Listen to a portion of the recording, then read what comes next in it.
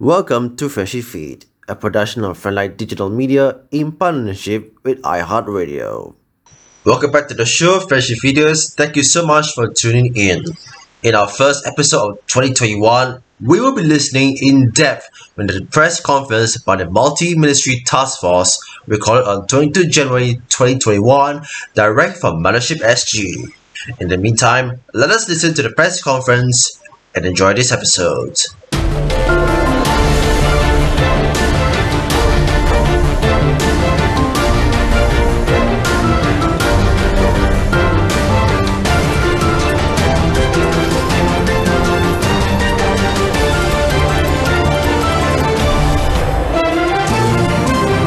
Good afternoon. Welcome to the Multi-Ministerial Task Force Press Conference. On our panel today, we have Minister Gan Kim Yong, Minister Lawrence Wong, and Director for Medical Services, Professor Kenneth Mak. May I now invite the ministers to begin with a few words. Minister, please. Thank you. Good afternoon and welcome to this press conference. It has been more than 3 weeks since Singapore transited to phase 3 of reopening. As we have indicated before, we expected cases to rise as we open up and allow more interactions among our people. And indeed, in the past 2 weeks, we have seen an increase in the number of locally transmitted cases. The past week alone, there were an average of 3 cases in the community a day. We have also seen recently 4 clusters involving mainly workplace and household transmissions. But beyond the numbers, what is worrying is that these cases and clusters reflect a certain degree of complacency. Amongst the community cases in the past 2 weeks, about 3/4 of them were symptomatic, yet half of them had not sought medical treatment after they had experienced symptoms, and some continue to go to work and intermingle within the community. Some may think that given the low number of cases in the community overall, it cannot be me who has COVID-19. While we have built up our contact tracing and testing capabilities to rapidly trace, test, and ring-fence cases, we need the first cases to come forward when they fall ill. Otherwise, they may go on to infect many others before we are able to discover these subsequent cases. This will put their loved ones and colleagues at risk and ultimately jeopardize our efforts to fight the COVID-19 as a community. In view of the rising community cases, the Multi-Ministry Task Force has decided that we will need to calibrate the pace and scale at which certain activities in the community can resume. My co-chair, Minister Lawrence Wong, will share more later. The task force will continue to adjust our measures as the local situation evolves. We urge everyone to play our part to stay vigilant and be socially responsible. Even as we adjust our community measures, vaccination is another key strategy in our fight against COVID-19. We are mounting the largest vaccination exercise in our history. Our vaccination efforts are making steady progress. As of this afternoon, more than 60,000 individuals have received their first dose of the vaccine. On 20th January alone, we vaccinated close to 10,000 individuals in a day. These numbers are expected to rise substantially in the coming weeks as we continue to ramp up our vaccination capacity and operations while maintaining the highest standards of safety. So far, 4 vaccination centers are up and running across Singapore, and we are preparing to open more even as we speak. Next week, we will reach an important milestone in our vaccination journey as we embark on our first phase of community vaccination for our seniors. From 27 January, we will commence vaccination of our seniors, starting with conducting pilots in Ang Mo Kio and Tanjong Pagar, where a larger number of seniors reside. Thereafter, vaccinations will be progressively extended to seniors across the island from mid-February onwards. To pilot the vaccination of seniors in Ang Mo Kio and Tanjong Pagar, we will set up 2 vaccination centers at Tegi Community Club and Tanjong Pagar Community Club by 1st February. But even before that, from 25th January, seniors residing in Ang Mo Kio and Tanjong Pagar will be able to book their appointment to be vaccinated at our polyclinics. As this is a pilot, we will send letters to selected seniors in Ang Mo Kio and Tanjong Pagar to invite them for vaccination and share more details with them. Seniors who need help in booking their appointment need not worry. Community volunteers from the People's Association, as well as our Silver Generation ambassadors, will be conducting house visits and tapping on existing grassroots activities to answer queries and help our seniors book an appointment for the vaccination. Seniors in Ang Mo Kio and Tanjong Pagar can also go to respective community clubs to seek assistance. The People's Association will share more details nearer the date. We will set up more vaccination centers island-wide over the next few weeks to ensure that all Singaporeans and long-term residents can conveniently receive their vaccinations at a center near their home when their turn comes. Alongside the vaccination centers, we are also preparing our polyclinics and selected public health preparedness clinics, or PHPCs, to serve as vaccination centers. But the key factor is the supply of vaccines. Late last week, Pfizer announced that it is upgrading its European factory, and as a result, some countries will receive fewer doses of its vaccines. One of our scheduled shipments has been delayed as a result. As I have mentioned, we must expect this as global demand for vaccine is growing rapidly. We will continue to monitor our supplies closely to meet our target of vaccinating all Singaporeans and long-term residents in Singapore by the end of this year. But we will need to calibrate our rollout in tandem with our supplies. While we have made steady progress on the vaccination front, we must remember that the journey is far from over. Vaccination is but one of a whole suite of measures that must work hand in hand to keep transmissions low. The key to keeping one another safe lies in each one of us. If we all do our part to adhere strictly to the safe management measures and be socially responsible, we can turn the tide of the rising community cases without having to impose drastic measures. So let us keep up our fight and remain vigilant, especially over the coming festive Chinese New Year period. Let me say a few words in Mandarin. 大家下午好。新加坡进入了第3阶段的解封，到目前已经超过3个星期了。就如我们之前所说，我们在重新开放的时候，我们会允许大家有更多的交流和接触，但是同时呢，病例预料也会增加。在过去的2个星期，我们确实也看到本地传染的病例有所增加，但在过去的这1周，社区的病例平均每天就有3起。另外也出现了4个感染群，主要是在工作场所和家里的传播。但是除了这些数字呢，更加令人担心的是这些病例和新感染群凸显了人们在某种程度上放松了警戒。在过去2周的社区病例中，约有3/4出现了症状，但是他们当中有1半的人没有去看医生，有一些还继续出外去工作，也在社区里与其他的人交流接触。这些人或许会以为社区病例不多，不可能就是我染上这病吧。基于社区病例的逐渐的增加，跨部门工作小组也决定，我们必须调整某些社区活动可以复苏的速度和规模。黄循财部长接着下来会分享更多的详情。特别是在这个新春佳节将到的时候，我们在庆祝新年的当儿，也必须要提高警惕。我们邻近的许多的国家也陆续了加强防范措施，以防病毒再进一步的扩散。所以，我们呼吁国人和我们互相配合，让我们能够安然地度过这个新年。对抗疫情的另外一个重要的环节是接种疫苗。新加坡已经展开我国历史上最大规模的疫苗接种行动。疫苗接种行动目前取得良好的进展，到目前为止已经超过6万人注射了第一剂的疫苗，但在本月20日这一天内，接种人数就将近1万人。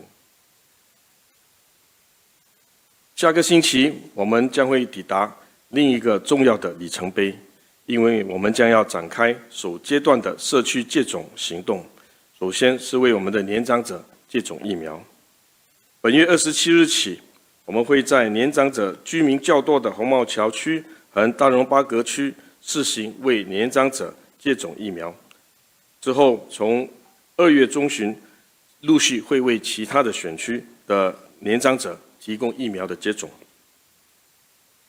从2月1日起，在德意民众俱乐部和大荣巴格民众俱乐部内将各设一个新的接种中心，为的是让这两区的年长者能够进行疫苗的接种。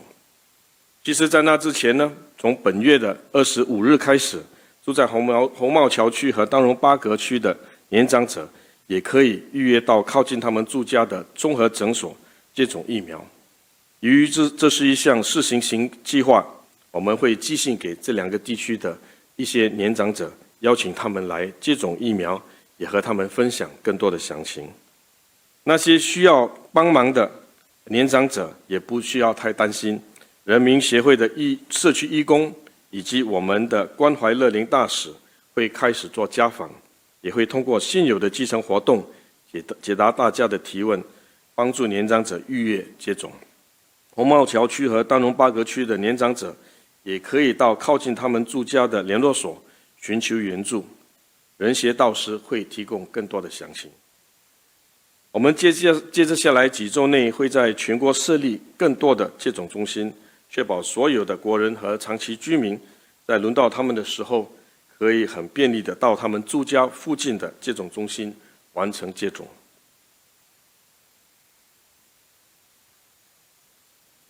我们在接种疫苗方面所取得的进展令人鼓舞，但是我们必须谨记，保障彼此安全的关键落在我们每一个人的身上。我们必须各尽本分，严格遵守安全的管理措施，并且负起社会责任。我们这样的话，才能够扭转社区病例持续增多的趋势。所以我希望大家能够和我们合作，继续努力对抗疫情，让我们能够保持警惕，安全过年。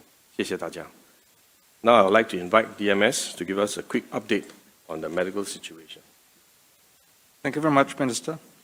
As of today, the 22nd of January, the Ministry of Health has preliminarily confirmed one new case of locally transmitted COVID-19 infection. Based on our investigation so far, that case is in the community, and there are no new cases in the dormitories. In all, there are 14 imported cases who have already been placed on a stay-home notice or isolated upon arrival in Singapore. In total, there are 15 new cases of COVID-19 infection in Singapore today. We're still working through the rest of the details of the cases, and further updates will be shared via the MOH press release that will be issued later tonight.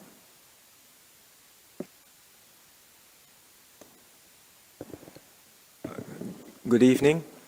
It's been nearly a month since we entered into phase 3 of our reopening. And as Minister Gan said just now, we had anticipated then that with more interactions in the community, there was a possibility of more cases emerging. Hence, we had also said that our reopening plans is not a one-way street. It's not just continued reopening, because we would have to monitor the situation and make constant adjustments and calibrations to our measures where necessary. So we've seen the latest trends, as you heard just now, and we've seen how new cases and even clusters have emerged in the community. These cases emerge after a lag, because we know that there is an incubation period. Whenever a case pops up today, it's really the result of interactions taking place a week or even 2 weeks ago. So what we are seeing today is really the result of the increase in activities happening over the New Year period, after we entered into phase 3. And this is reflected in other indicators too. For example, on a daily basis, we have individuals going to the polyclinics to seek treatment for normal cough and cold or acute respiratory infection, or having a flu or flu-like symptoms. During the circuit breaker last year, the number of cases going to the polyclinic for ARI cases dropped to an all-time low, just 500 a day. Now that has doubled to 1,000. It's still below pre-COVID norms, but the fact is that the numbers have gone up. And that is simply a reflection that with more interactions, with more human activities, there is an increased chance of transmission of any infectious disease. It can happen with a common cold or normal flu virus. It can happen also for COVID-19. And that's why we are very concerned, because compared to, say, a month ago, our vulnerability has increased, and the situation can escalate very rapidly, especially with the likelihood of more interactions and activities taking place over the Chinese New Year period. And we only need to recall what happened last year when we indeed saw a spike in cases after Chinese New Year, and we had many clusters linked to Chinese New Year gatherings. This was last year. We don't want a repeat of that happening, and that's why we are making a preemptive move now to tighten some of our measures. Currently, the rule is that households can receive up to 8 visitors at any time. At any time, you can receive up to 8 visitors in your home. This is okay for normal circumstances, because under normal circumstances, you would not have so many people visiting your home. But I think for Chinese New Year, this potentially will cause difficulties.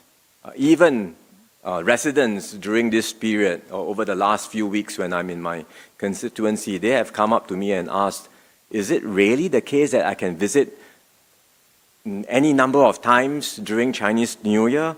It sounds rather lax. They are not quite sure that you can really visit multiple times a day. So we think that there is a need to tighten, and the new requirement will be that we limit visits to 8 distinct visitors per household per day. And this new requirement, this new rule will begin next Tuesday, 26th of January. If you're going out to do visits, what I mentioned earlier applies to people visiting your home. But if you're going out to do visits yourself, then we would strongly encourage and advise that you limit your visits to not more than 2 other households per day.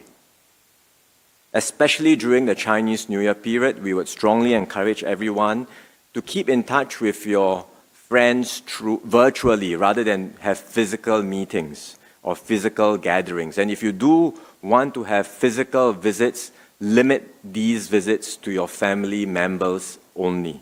And at the same time, limit it to not more than 2 other households per day.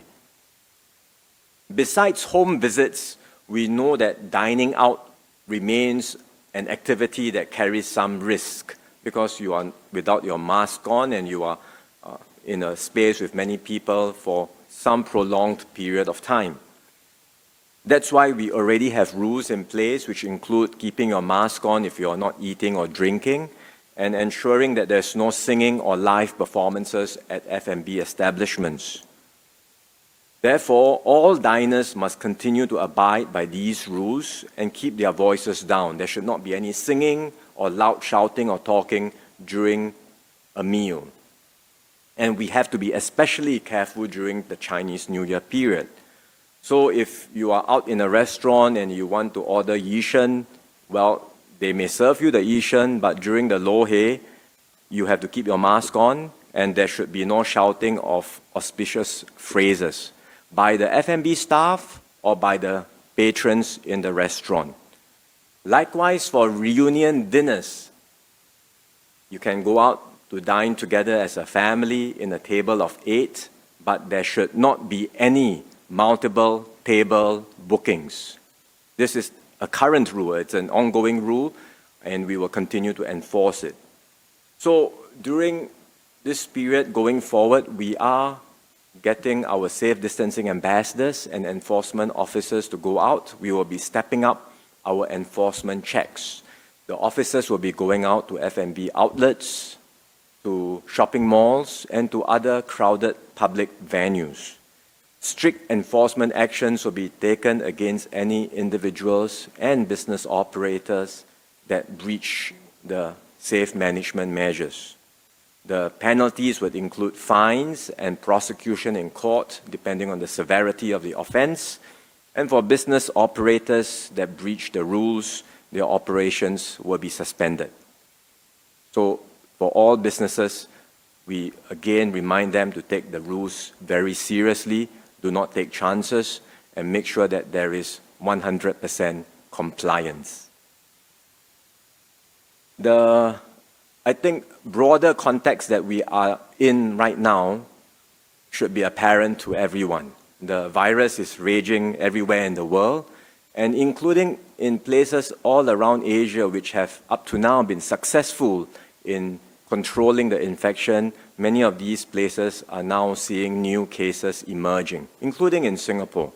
And that's why around Asia, many regions, many places, China, in Hong Kong, in Taiwan, they too are putting in place curbs and restrictions on Chinese New Year celebrations.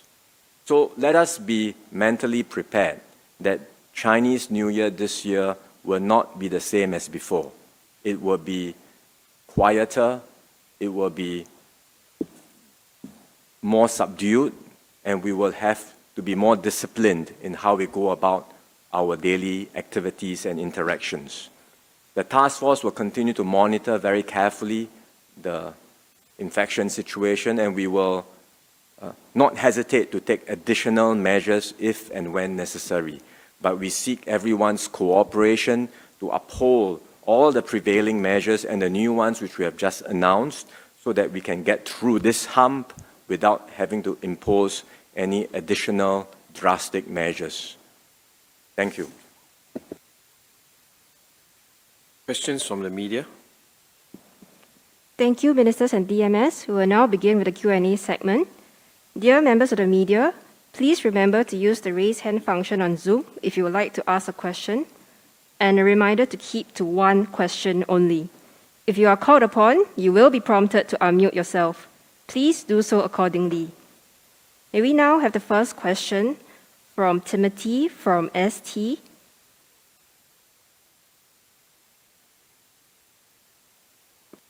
Hi, thank you, Ministers, GMS. Now, I'd like to ask, does the task force, especially the GMS, have any advisories for other CNY customs, such as the exchanging of oranges, ang paos, and the tossing of yu sheng in one's own home, where people may not be wearing masks? Also, earlier, Mr. Wong used words such as should and as much as possible. Why are we not taking a firmer stance on this? Thank you.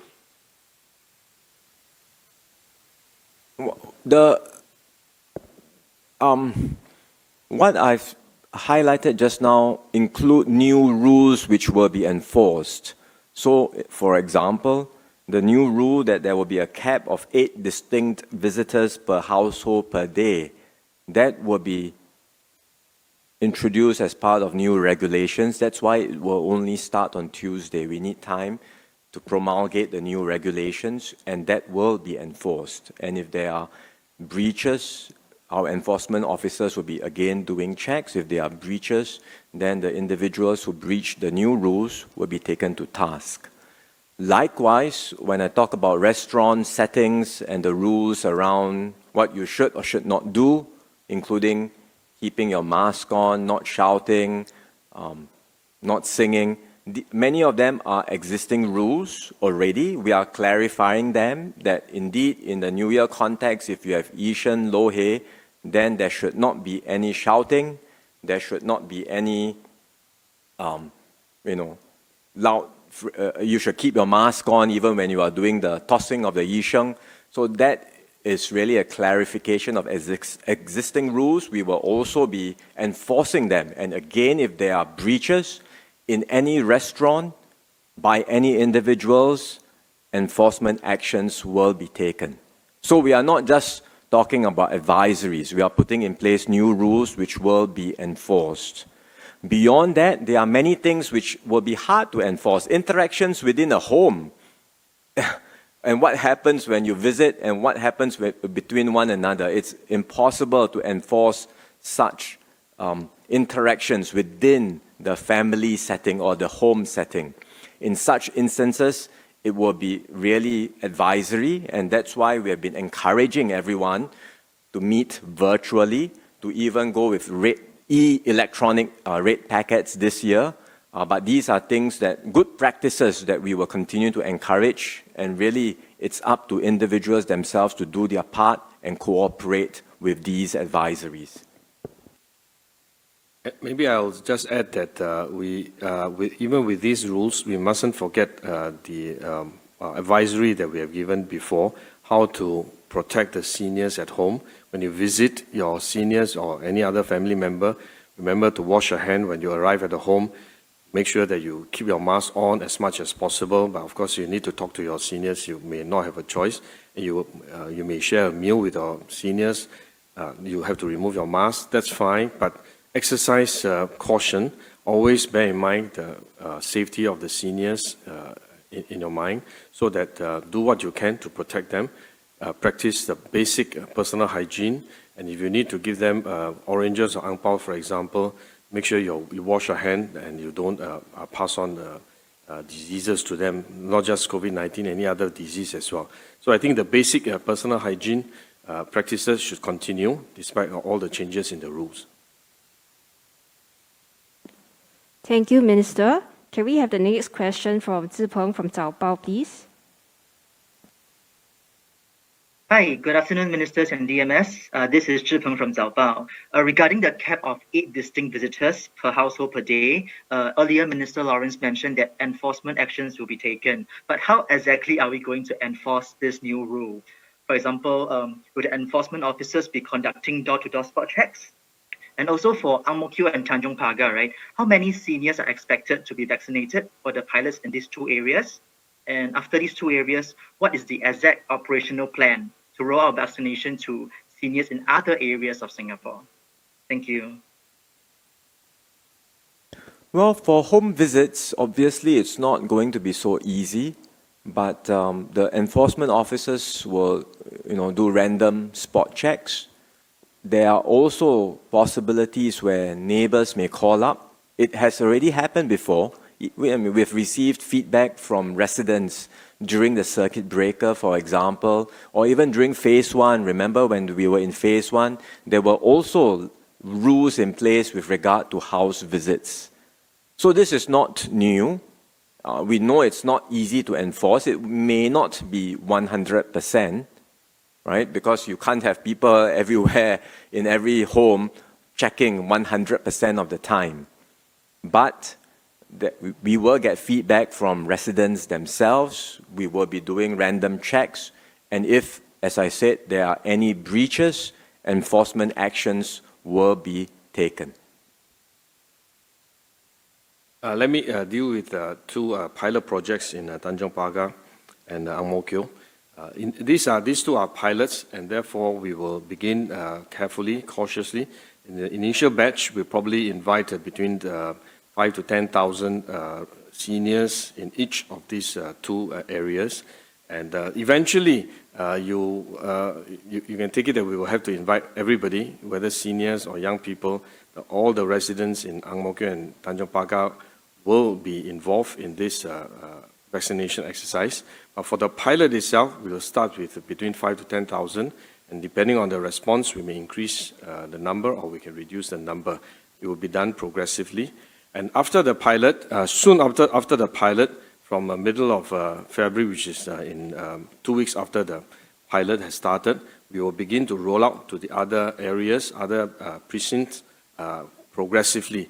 And we will also set up vaccination centers in these precincts progressively. And as and when the centers are ready, we will then send out letters to invite the seniors to come forward for vaccination. And we also will be setting up grassroots outreach programs to reach out to them to encourage them to make a booking for the vaccination. So after the pilot has started, within 2 to 3 weeks' time, we'll begin to roll out additional vaccination centers, and we will start to vaccinate progressively the other parts of the island. Thank you, Ministers. Can we now have the next question from Hui Min from CNA Digital, please? Yep. Hi. Thanks for taking my question. So my question is not really related to this part here, but kind of about the testing of truck drivers, which started today, right? So, today was the first day and there was reports of delays at the checkpoints, even though not everyone was being tested because we're only testing those that come in from Malaysia. So how feasible is it for everyone to be tested every time they drive into Singapore? Because, the delays seem quite severe. Thank you. Maybe DMS can give an update on today's operation. Thank you very much for the question. In fact, ICA, as well as the various sector leads, have been working very closely to make sure that they carry out testing operations at the causeways with the minimum of disruption, and they do understand the impact that testing can have on the smooth running of operations, immigration operations and custom operations at the checkpoint itself. So far, through today, the observations have been that the operations have been conducted relatively smoothly. More than 500 truck drivers have been tested, and we're pleased to inform that so far the tests for these drivers has been negative. We will continue to be working through our processes to make sure that we improve on them, so as to make sure that this is not disruptive to both the businesses and drivers, and that the operations can continue without too much delays at the checkpoints. So this will continue over the next few days, and we'll continue to tweak and refine those processes. Can I just make a quick point on this, and the broader point about our border measures? We are taking no chances at our borders, and we are continuing to keep them tight in terms of the measures, that control measures we have in place across all our checkpoints. I think in recent days or over the recent weeks, you will see sometimes imported cases being quite high. That's a reflection not so much of the fact that there are more travelers coming into Singapore, because the number of travelers coming in, day to day doesn't really change very much, but it's a reflection of the increase in the infection rate around us. Because of the higher prevalence, we are seeing a higher incidence of cases amongst the number of the travelers who come through our borders. We have put in place a pre-departure test to screen out some of them, but that's still not effective enough because the virus may be incubating. They may test negative overseas, but when they come through, they turn positive. And that's why we have a whole range of very tight control measures, including on-arrival testing at the airports, at all our checkpoints, and now we are extending that to truck drivers across our land checkpoints as well. And then for those travelers who are coming in, we continue to keep the measures tight by having the stay-home notice requirement and making sure that they are in quarantine and then testing them at the tail end of the quarantine. So those border measures remain tight, remain secure, and we will continue to make sure that the borders and the measures at the borders are tight. Even as we do that, I think we have to recognize that the virus is circulating within our own community silently. And that's why we cannot let our guard down, and we must continue to stay vigilant, and that's why we have this latest series of tightening in our own community measures in order to help minimize the risk of transmission. Thank you, Minister and DMS. Can we have the next question from Stefania of the Financial Times? Hi, good afternoon. I was wondering about the Pfizer delay that you mentioned. Could you tell us how much the Pfizer delivery will be delayed by, and how many doses we are talking about? And I understand that you're saying that ultimately it won't necessarily dent the overall objective of vaccinating everyone by sort of fourth quarter of this year. But specifically for this delayed batch, how much of a delay will, or a knock-on effect will it have in terms of the administering of the vaccine in the shorter to medium term for you? As I explained earlier, I will not be able to give you specific numbers, but I can share with you that this particular shipment that has been delayed is scheduled to arrive in time for our vaccination program rollout plan. But the important point to remember is that this is the first time that we are seeing delays as a result of the manufacturing plant being renovated, upgraded. There will be other reasons for delay in time to come. Could be higher demand from other countries which have huge outbreaks, which may need them more urgently.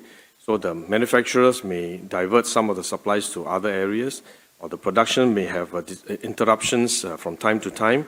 Shipment may also, logistics arrangement may also be interrupted, may be disrupted from time to time. So there are a lot of uncertainties. So we have, as I explained, we have made purchases, advanced purchases from diverse sources of supplies, different vaccine suppliers, and supplies are scheduled to come into Singapore over a period of time.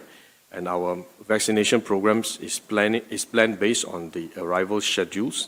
And of course, we have some buffer so as to ensure that our vaccination program can progress as smoothly as possible, but we must expect disruptions from time to time. And therefore, I would urge Singaporeans, when your turn comes for the vaccination, please do make an appointment early because there will always be a possibility of a disruption as we go along, as we move forward. Thank you, Minister. Can we have the next question from Elaine of Central News Agency, please? Hi, Minister. I would like to ask about the updates of the review of 2 other vaccines that Singapore has made purchase on. Can we expect when the result will come out? And also, can you let us know that when can we expect the vaccine program be extended to other long-term residents here in Singapore? Thank you. Thank you very much for the question.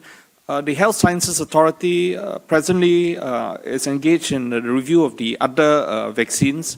They had approved the Pfizer-BioNTech vaccine under the Pandemic Special Access Route previously, and the other vaccines that have been reviewed are also being processed along the same framework. We anticipate that we would have a decision made soon in our evaluation for one of the vaccines. The other vaccine, I understand we are still clarifying further details with the company that produces the vaccine, and we are hopeful that if we are able to get all the information necessary for evaluation, then HSA can complete its review process and then give approval for the other vaccines as well. So we are very close to coming to a decision for the next vaccine, and we will make the relevant announcements as HSA makes that approval known to us. With regard to your question on when are we going to start vaccinating the rest who are non-seniors, other residents in Singapore, I should add that even as we roll out the vaccination for seniors, we have actually started vaccinating the younger population, especially those who are on the front line. Healthcare workers, for example, we have already started quite long. There was a first batch, in fact, and then followed on by frontline workers who are non-healthcare workers. And we are also progressing to vaccinate those who are in the essential services, that we need to ensure that they maintain our basic services. And we have also started vaccinating some of our SAF personnel, as you have read in the papers today. And therefore, it's a progressive program that we will continue to roll out our vaccination program for the general public, as well as essential workers and essential personnel, including our frontline workers. So they are running in parallel. And as time goes on, we will expand both our vaccination for the senior as well as the younger population. Thank you, Minister and DMS. Can we now have the next question from polling of Channel 8, please? Hi, Ministers. Okay, I would like to clarify on the point that you guys made on 8 distinct visitors per household per day. Do you mean that does this mean that at any one day, in a day, a household can welcome 8 different visitors? Because we know that during Chinese New Year, people usually stay for very long hours. So does it mean that I can visit in the morning, then I come back at night, but it's the same people? I don't know how it works. And also whether the visitors can overlap in terms of timing. Like, I have 2 families coming at 2 p.m. at the same time. Is this allowed? I think the rules are very clear. It's just 8 persons, distinct persons per day. Right? We never set any stipulations on timing or length of visits, but it's 8 distinct individuals within the day to a particular household. So, I mean, it goes back to, I think, but the mindset goes back to what we've always been emphasizing. For every rule that we set, please do not try and optimize your maximum gain around the rule as though this is something that you could, gain some additional benefit out of it. Because in the end, the more you try to optimize by having more exposure, more interactions, in the end, you are putting yourself and your loved ones at risk. So we again appeal to everyone, understand the principle and the underlying reasons and rationale for these rules. It is to reduce interactions. So for an elderly who's at home, you don't really want that person to be exposed to multiple individuals. Or if you say the person comes morning, goes out and comes back again in the evening, it's just more exposure to the elderly person. So the underlying principle must be, let's reduce exposure to one another, because the more exposure we have, the more interactions we have, the higher the chances of transmitting the virus to one another, even in without knowing it, because the virus can spread in ways that may not be obvious to many of us. There could be hidden transmission, asymptomatic transmissions. So understand the reasons why we are putting this in place, and we seek everyone's cooperation to minimize their visits, and if they do need to visit, to keep their exposure as short as possible. Thank you, Minister. Can we now have the next question from Chin Sen of Today? Hi, Ministers. Jun Sen from Today here. My question is, what are you hoping to glean out from these pilot vaccination programs, and what are the things that are still quite unknown about vaccinating a population that you hope to actually learn? And whether this vaccination program is a 2-dose kind of a vaccination program, you're hoping to roll it out to the 10,000 people, 2 doses rather than just 1 dose. And a second related note is, I noted in the press release that it said 39 NCID staff have completed 2 doses. My understanding is that there were 40 who went through the first round of vaccination. So what happened? Maybe I ask DMS to respond to the issue on the vaccinated numbers. Well, I'm going to answer both your questions. I'll start first with the pilots. The purpose of the pilots is to make sure that the processes we put in place are robust enough that when we now start dealing with a larger group of people coming to the vaccination center to be vaccinated, that this will be a smooth, efficient process, but also at the same time a safe process for all that come forward for vaccination. Each site where we set up a vaccination facility has its own unique challenges because the location is a bit different. We started out with vaccination facilities in our hospitals, and in the hospitals there were ready facilities that we could use to provide safe care. And there was a lot of staff that were present. We also performed vaccinations at our polyclinics that required a different set of design of the facilities, given that the space constraints within the polyclinic were very different compared to in the hospitals. And as we set up the vaccination centers, this required us to design the placement and location of the stations to maximize the use of space, to accommodate a larger group of people coming in, but at the same time, to make sure that the vaccinations were safe. Now we're talking about pilots where we want to bring seniors coming into the vaccination centers, and seniors will have their own challenges. Some may have mobility issues, others may have other concurrent medical conditions that require a lot more attention to be paid to ensure that we can observe them safely and have them looked after properly within the vaccination centers. And that requires us then to work out those processes through these two pilots.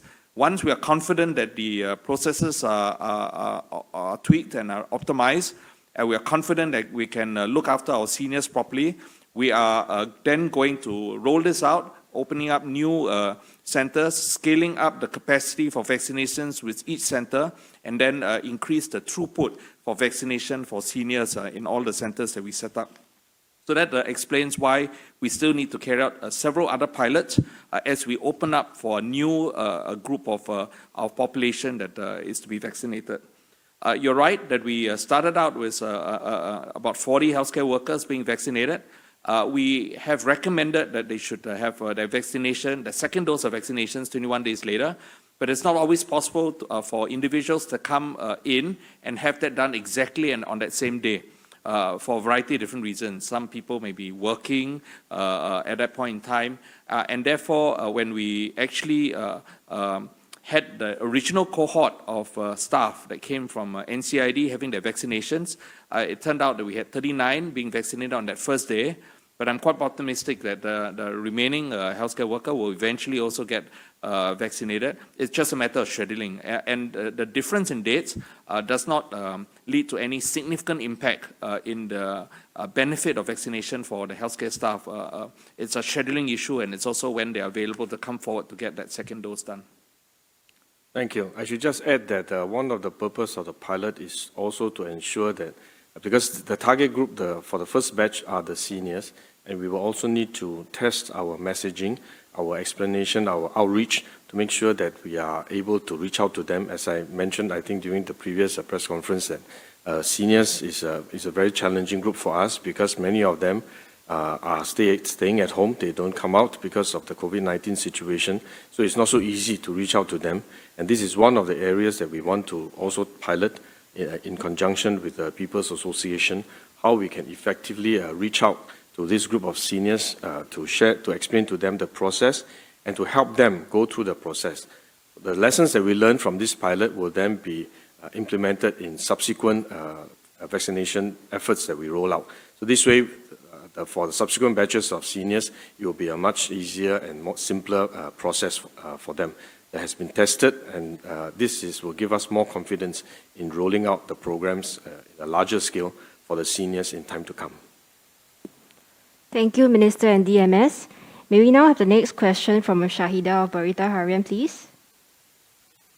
Hello, hi. Good evening, panelists. Shahida here from BH. Minister Wong, just now you mentioned that, you will not hesitate to take additional measures. So question is, what is the threshold in terms of local community infection? Will the task force, take a look before the task force consider adding additional restrictions ahead of CNY?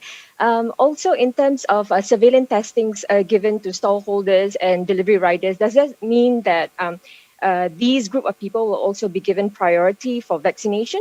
Thank you. Thank you. I thank you for the question. I almost feel a sense of deja vu because we had to entertain a lot of these questions last year when we were talking about potentially looking at different sets of measures and the indicators that might lead to further step up of measures.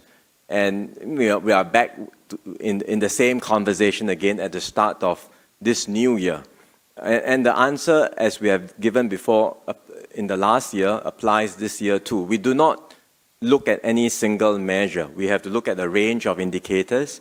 Obviously, we will look at the number of cases each day, especially the unlinked ones, right? The cases that come up and emerge, for example, if there are already cases that are under quarantine because of our contact tracing, in that sense, it's quite different from some new case that emerges completely unlinked, which might suggest a new unlinked cluster. So we will look at that as one indicator. We continue to test everyone that reports to the doctors, GPs, and polyclinics with acute respiratory infections. We test them, and we also use that as a surveillance indicator. If that indicator goes up over time, again, it's cause for concern. We look at the prevailing safe management measures and compliance with the safe management measures, that if people are keeping to the measures, then it gives us some confidence that there is discipline, there's control, and people are complying. But if there is a lot of non-compliance, then there is, again, a cause for concern.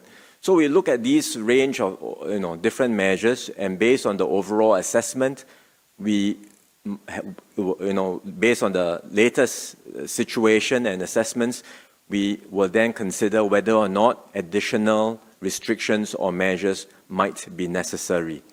So that's the way we would deal with, that's the way we have dealt with the infection all this while from the outset, and we will continue to do so.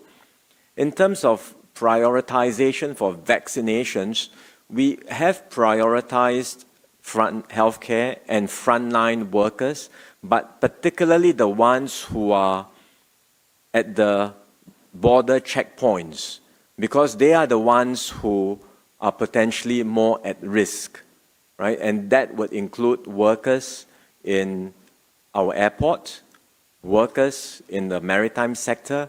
It would also include workers in the wholesale markets, for example, that interface with some of the delivery riders coming from Malaysia. So our the key priority, right, is to make sure that these workers who are in our new front line, they are the ones who are doing essential work to keep things going, to keep life going in Singapore, but they are exposed to travelers, they are exposed to crew from overseas, truck drivers from overseas, and therefore they are at risk of bringing the virus into the community. And that's why we are putting them as priority. Thank you, Minister. May we now have the next question from Evgeny of Itatas, please? Good evening. Thank you. Now, numbers of countries are considering to introduce so-called vaccine passports. What is your position on this issue? And do you have a plan to require foreign travelers to be vaccinated before entering to Singapore? Thank you. Well, I think the key question for us is not so much to have a vaccination passport per se, but we have to think very hard about what sort of benefits would we confer a vaccinated individual, particularly with regard to travel. And this would apply to travelers from overseas coming into Singapore, as well as Singaporeans who want to travel outbound and then come back home after that. And as we have said before, we are studying this particular issue very carefully. If indeed the vaccination confers not only protection for the individual, but confers sterilizing immunity in the sense that it also helps to reduce transmission risk of the virus to another individual, then there is a chance that we will consider reducing the quarantine or stay-home notice requirement for vaccinated individuals. And that would apply to any vaccinated individual from overseas or a Singaporean who is vaccinated wants to travel out and then come back thereafter. So it's still something that we are studying. There are some early results from other countries suggesting that there is a good chance that the vaccine can produce antibodies in the vaccinated individual, and it can reduce transmission risk. I think Israel did a study of the vaccinated individuals, and they found a very high level of antibodies generated, which suggests that there is a significant reduction in transmission risk when you are vaccinated. But these are still early days. We are still studying the data and the evidence very carefully before we make any decisions on this matter. Thank you, Minister. We will now take the last 3 questions. Next, can we have Nigel from Mothership, please? Hi, Ministers and DMS. I have 2 questions relating to home visits. For the first one, can I follow up on what Minister Lawrence Wong said about random spot checks by enforcement officers? I believe this is something that we have not experienced before in the previous phases. So just want to find out about the random spot checks. The second question, right, is about the individuals being limited to visiting 2 other households per day. So just want to check whether this is a strict limit or whether the 2 household limit is an advisory which is going to be left to individuals' discretion. Thank you. Random spot checks have been done before. It's not new. So we did it in the past as well when we had rules and limits on house visits. And so we will continue to do so. But as I said, this is not something that is going to be so easy to do. We acknowledge it. And that's why, again, we call on everyone to cooperate and to do their part. And obviously, some of the checks will be done, will be sort of precipitated by feedback that agencies receive from time to time, right? Again, this is not new.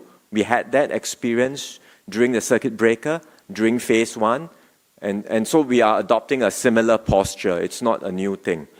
On the advisory or on outgoing, I talked about the incoming rule where the household can only receive up to 8 distinct visitors per household per day. That's a new requirement. We are putting that in place in regulations, will be enforced.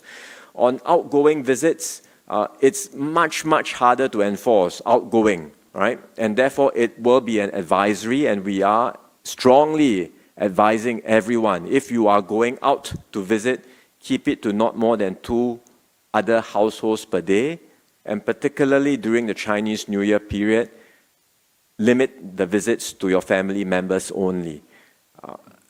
We have had instances where we have strongly advised Singaporeans to do what's sensible. Remember during the circuit breaker, where we talked about going out by yourself, alone. Don't go out in more than 1 person. Just if you have to go out to exercise for grocery shopping, go out alone. That was not a regulation, it was an advisory, but many Singaporeans, many people in Singapore understood the importance, the necessity for such a measure and complied with the advisory and did their part. They cooperated. So again, for this new advisory, we call on everyone to cooperate and to do their part to help us keep the infection under control so that together we can avoid having to impose further drastic measures down the road. Thank you, Minister. Can we have the next question from Cheryl of CNA, please? Good evening, Ministers and DMS. I would like to check why we are starting the 8-person rule relatively early on the 26th of January, given that Chinese New Year is in the 11th of February. And also for the seniors, is there any reason why we are not perhaps starting with nursing homes? And also given that we are starting with seniors, could you also paint us a picture as to how the booking process will look like? Are we using SingPass, for instance? Thank you.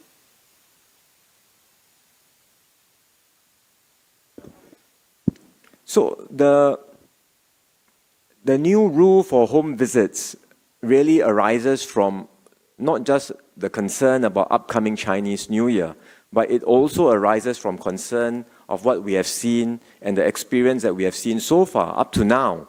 As I said, the recent increase in cases in the community didn't just happen out of nowhere. They are the result of increased interactions taking place over the New Year period. And there should be no doubt, I mean, all of us looking around, watching, observing our interactions, it's quite obvious. Interactions have gone up. We knew this would happen because this is part of phase 3, right? And we it is deliberate. It was meant to happen. But with interactions comes greater risk, and therefore we have to watch the situation very carefully. And that's why, based on the recent cases that we have seen, based on the concern highlighted earlier that we are seeing increased signs of complacency in the community about the transmission risk, we think it is timely to make a preemptive move now and not wait till Chinese New Year. But we don't want to take any chances. We do a preemptive move now, we tighten our measures, and again, we call on everyone to cooperate with them. For the nursing home, I think you asked about whether we are vaccinating the nursing home residents. In fact, we have started vaccinating nursing home residents. I think earlier on when Minister Wong and I visited Kwong Wai Siu Hospital to get vaccinated and to look at the vaccination of the healthcare workers, I mentioned that nursing home residents will be vaccinated right after the nursing home staff have been vaccinated. So earlier this week, we have started vaccinating the nursing home residents, and this program will continue as we move forward. I can ask DMS to talk about the registration approach for the seniors when they need to make a booking. Yes, with regard to registration, we're working through those processes with the People's Association, as well as the grassroots organizations. They have a better understanding of the different ways in which we can reach out to our seniors, bearing in mind that not all seniors are ambulant and not all seniors are actually moving out of their homes at this point in time. So we would move out and use a variety of different ways to allow them to be registered. Not all seniors are IT savvy, and therefore it would not be necessarily the best way to only depend on SingPass or similar technologies for registering them. We hope to use a variety of different approaches in order to provide better access for all these seniors to the registration and booking for vaccination slots. So this is something that we are fine-tuning at this point in time, and we hope to be ready to announce how this will be done as we launch the pilots in Ang Mo Kio as well as in Tanjong Pagar. Just to add, essentially we will send a letter to all the seniors that will be invited to make a booking for their vaccination, and the detailed instructions will be in the letter that we will send to them. It will be quite similar to what they do today for booking an appointment at the polyclinics or to see a doctor at the hospital. It's similar, but again, because these are seniors, some of them may not be so savvy with technology or internet. So therefore, we are going to tap on the People Association's volunteers and grassroots organizations to reach out to them to help them. And for those who have a problem or have questions or need help, they can also go down to the CC nearest to them, and the CC, the community club staff have been trained how to help them make a booking for the vaccination. I think this way we try to speed up the process, keep the process simple, and yet because we need to scale them, we will need to find ways to make it as seamless as possible. Thank you, Minister and DMS. We will take the final question from Yi Jin, Xinmin Daily News, please.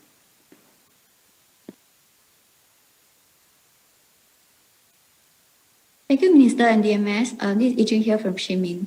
As in the press release, it said that as of today, more than 60,000 individuals have received their first dose of the vaccine. So just wanted to find out from the ministry whether you have received any reports of the recipients develop any mild to serious side effects, and then do you have any breakdowns of what are the common side effects that have been seen in Singapore? Thank you.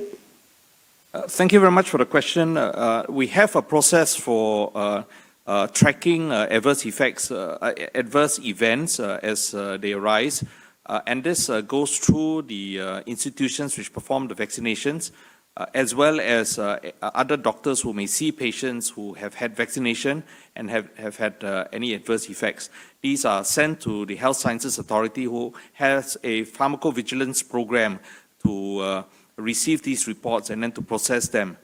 Any adverse event reports are reviewed by expert panels within HSA to determine the severity of these adverse events, and there's also reports that then would be sent to the Ministry of Health, where we will also consult our experts to determine whether or not we need to adjust our list of indications or precautions that need to be taken for vaccination. So that's, in general, the process which we have put in place for tracking adverse events. There have been some reports that have come in, but we are in the process of collating and compiling these reports, submitting them to the expert panel for review and recommendations. And as soon as we are able to get those recommendations out and we have organized and categorized these adverse events, we will be then able to publicize and inform you what those adverse events are.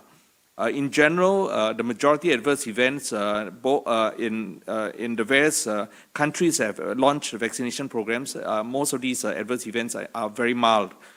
They generally are local reactions that take place. That includes pain, redness, swelling, soreness of the muscles where an injection had taken place.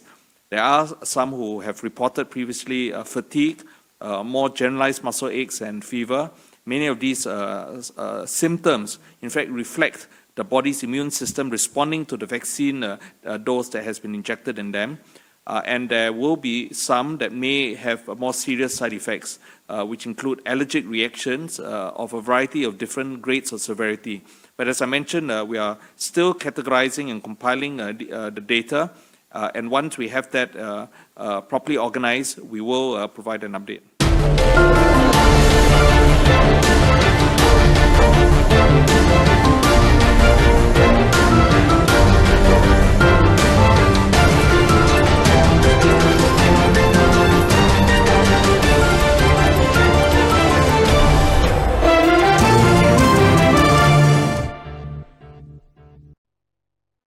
For more podcasts from iHeartRadio, visit the iHeartRadio app, Apple Podcasts, or wherever you listen to your favorite shows.